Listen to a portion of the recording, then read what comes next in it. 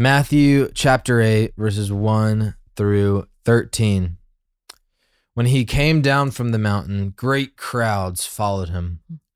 And behold, a leper came to him and knelt before him, saying, Lord, if you will, you can make me clean. And Jesus stretched out his hand and touched him, saying, I will, be clean. And immediately his leprosy was cleansed. And Jesus said to him, see that you say nothing to anyone, but go, show yourself to the priests and offer the gift that Moses commanded for a proof to them. When he had entered Capernaum, a centurion came forward to him, appealing to him, Lord, my servant is lying paralyzed at home, suffering terribly. And he said to him, I will come and heal him. But the centurion replied, Lord, I am not worthy to have you come under my roof. Only say the word, and my servant will be healed. For I too am a man under authority with soldiers under me, and I say to one, go, and he goes, and to another, come, and he comes, and to my servant, do this, and he does it. When Jesus heard this, he marveled and said to those who followed him, truly I tell you, with no one in Israel have I found such faith. I tell you, many will come from east and west and recline at table with Abram, Isaac, and Jacob in the kingdom of heaven, while the sons of the kingdom will be thrown into the outer darkness. In that place there will be weeping and gnashing of teeth. And to the centurion, Jesus said, go, let it be done for you as you have believed. And the servant was healed at that very moment. This is the word of the Lord.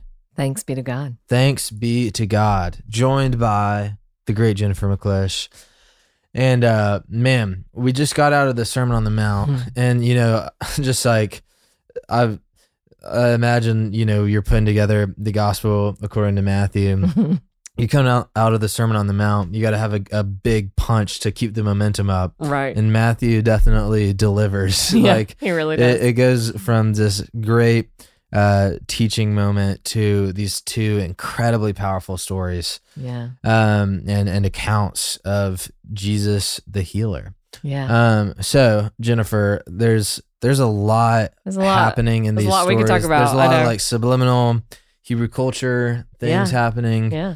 And Old Testament implications and whatnot. So what do you see happening in these two accounts of healing in Matthew 8? Well, I think, like you said, after, I love that he finishes this incredible sermon and then he gets up and he gets to work. Like he goes out there and starts. He doesn't go to the green room. No, he doesn't. So this is Jesus is always teaching and also doing, the works of his Father. And so he's showing us, honestly, this is like the nature of the kingdom of heaven is there's going to be, it's healing, right? And people are made whole.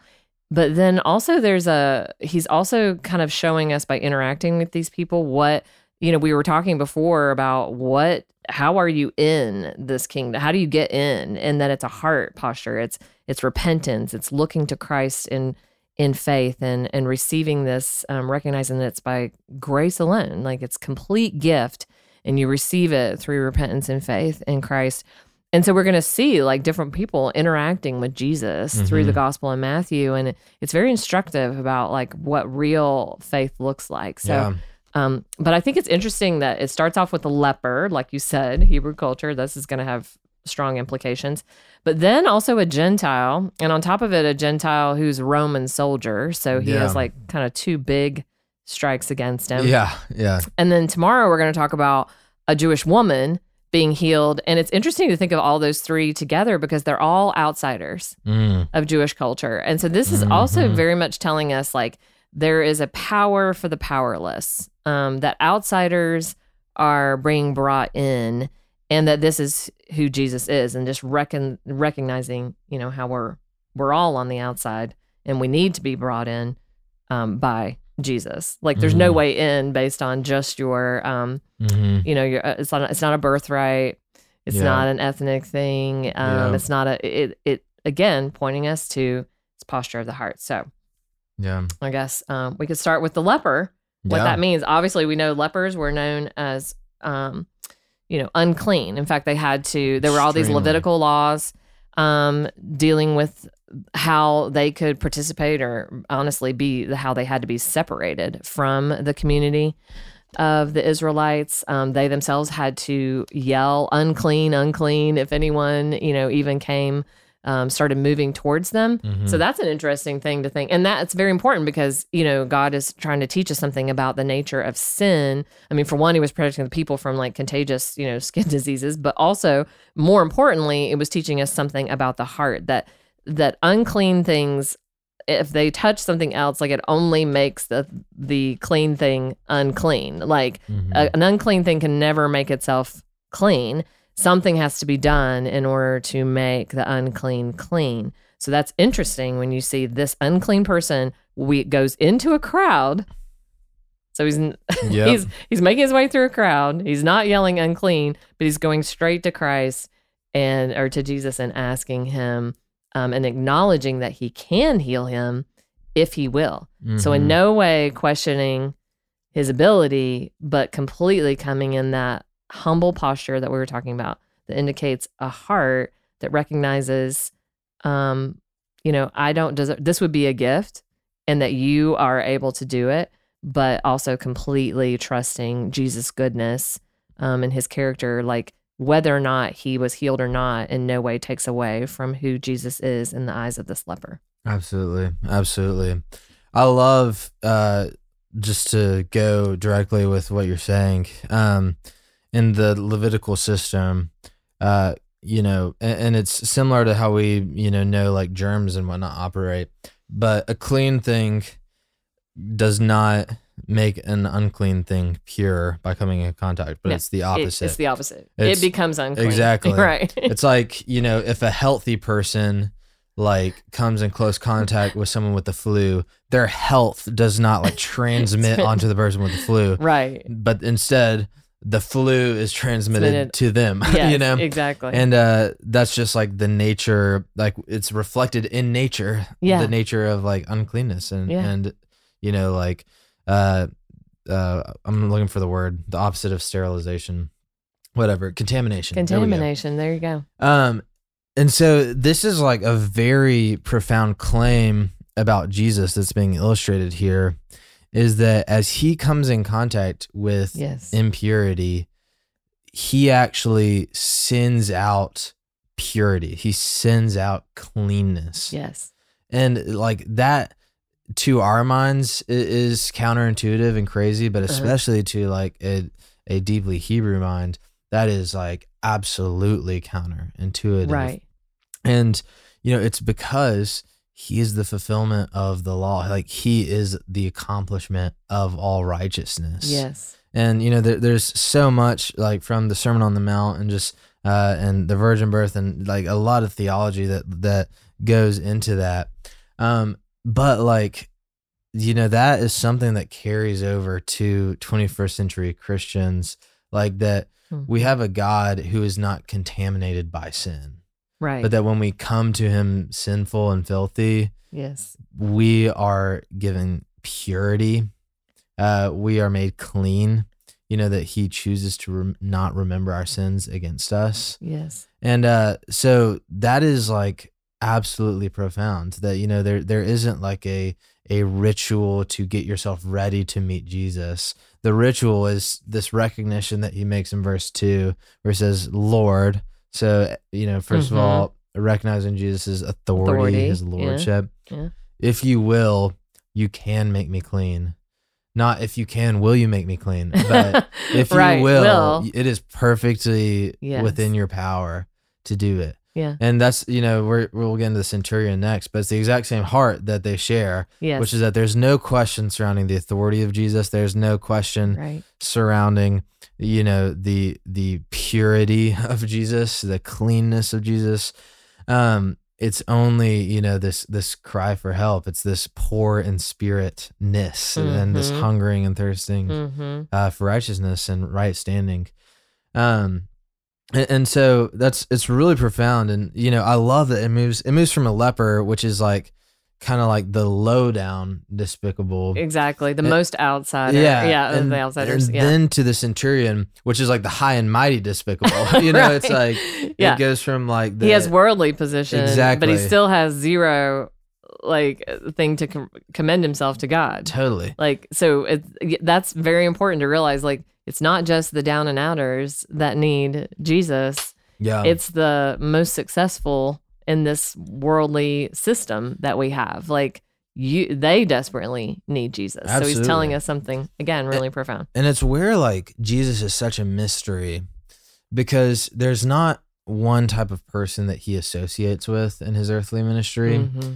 You know, like I think there's different streams, like sort of a pragmatic understanding of the ministry of Jesus would say like Jesus was like really positioning himself to like have the most influential ministry possible. It's like, no, like he was like wasting time with this leper. Mm-hmm. But then there's also like, I would say an overly distorted, like social justice focused gospel would say like Jesus only associated with like the low down, forgotten, whatever.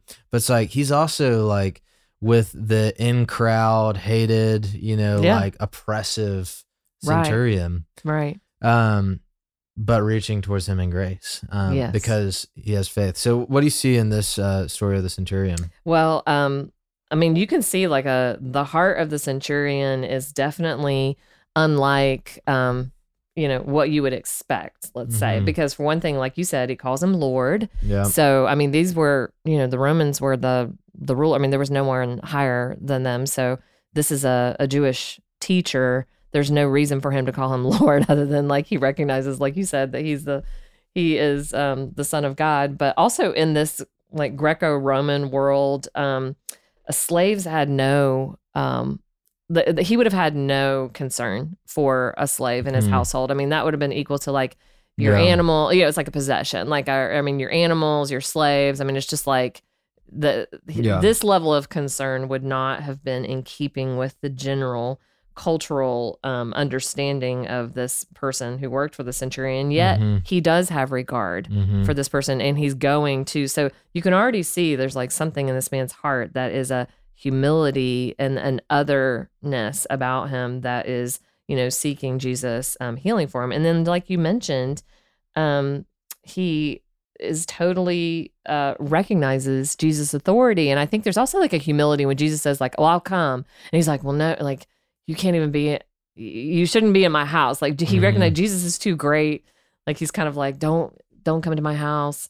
But I know that you could just say the word and my slave would be healed. So just goes back to that.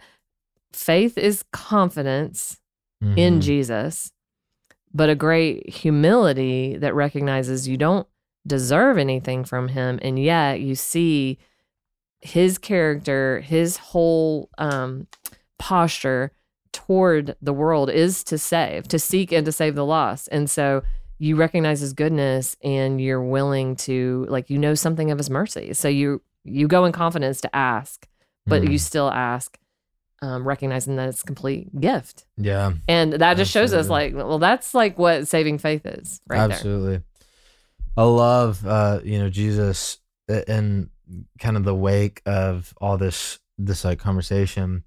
He says, you know, I tell you, with no one in Israel have I found such faith. And then he says, and this is like so stunning and beautiful, I tell you, many will come from the east and from the west and recline at table with Abraham, Isaac, and Jacob in the kingdom of heaven, while the sons of the kingdom will be thrown into the outer darkness. And, you know, this is setting the stage for the church, right? Like, and it's building right off of, this is not like Jesus introducing a new theme into the Bible. No. But he is like singing right in harmony with Isaiah and all these prophets who have, Zephaniah, you know, all these prophets who foretold the Psalm 107, the end of the east earth. and the west. I know Absolutely. people are going to come from, I mean, it's all through the Old Testament. Absolutely. Yeah. And, you know, like if we read this with like a Israel/Palestine like centric view of the world, and then position ourselves in that. Like that's us that he's talking about, right? Right. Like, you know, like when we look at a world map and a globe, you know, we naturally like view America as like the middle of the globe, and then everything else is like far east, Yeah, far revolving west. around. Yeah. But it's like, you know, we are from like the western edges of this Of like this cultural world, yeah. I mean, they didn't even know that It exists. the New World was out there. Right. And so it's so powerful of like, you know, this is the mission of Jesus. It's not just you know, political liberation of the nation of Israel, Right. but it's a one new man in place of two. Yes. You know, it's the people who have nothing in common having all in common. Right. And being sons of Abraham, sons of Yeah. Isaac and Jacob. And again, reminding us, because he's going to wrestle with the people a lot, especially the religious leaders, about what a son of Abraham is, and that righteousness was accounted to Yeah. Abraham, Isaac, and Jacob by their faith. Yeah, Again, just doubling down on this whole thing that he's just preached about. absolutely. And now he's like, you know, acting it out in these Absolutely. really beautiful, like stunning pictures of grace, what true faith is, confidence in God's way of salvation and God's promises that are fulfilled in Christ himself. Amen. Amen. And, you know, as we close, it's a good note, just as we are watching the plot of Matthew develop, you know, right now there's not a whole lot of opposition that we see, but, you know, I do think it's good to keep a pulse on like the Jesus is like making very offensive statements to certain crowds of people. I mean, he's already talked about the hypocritical scribes and Pharisees in the Sermon on the Mount. And now he's totally reversing Levitical law with this leper. And he's saying that this dirty centurion pig that they would have viewed him as, Yeah. that he's going to recline at a table with Abraham while sons of Abraham miss the kingdom of God and are cast out. And so we're going to see, like, you know, the heat is going to rise, and it's good to know, like, it's starting now. It's starting now. Like, it's happening. Don't miss what's happening. Yeah. Man, a great word. And man, we should just have such hearts of worship and gratitude. And I was just thinking of these words from the old hymn, "Come Ye Sinners." Come ye weary, heavy laden, lost and ruined by the fall. If you tarry till you're better, you will never come at all. And I just love that, to come to Jesus in faith, knowing that he can and he will look with favor on those who turn to him in faith. For the great Jennifer McClish, this is Will Carlisle. We'll see you tomorrow on Our Daily Rhythm. Thanks for listening to Our Daily Rhythm. I'm Jason Dees, one of the pastors of Christ Covenant, and Our Daily Rhythm is a ministry of our church designed to help you more faithfully and effectively meditate on God's Word. If you ever have a question for us about one of our Bible readings or one of your own Bible readings, please don't hesitate to text us at 404-465-1737. Again, that's 404-465-1737, or email me directly at jason@christcovenant.com. We'll meet you again tomorrow for Our Daily Rhythm.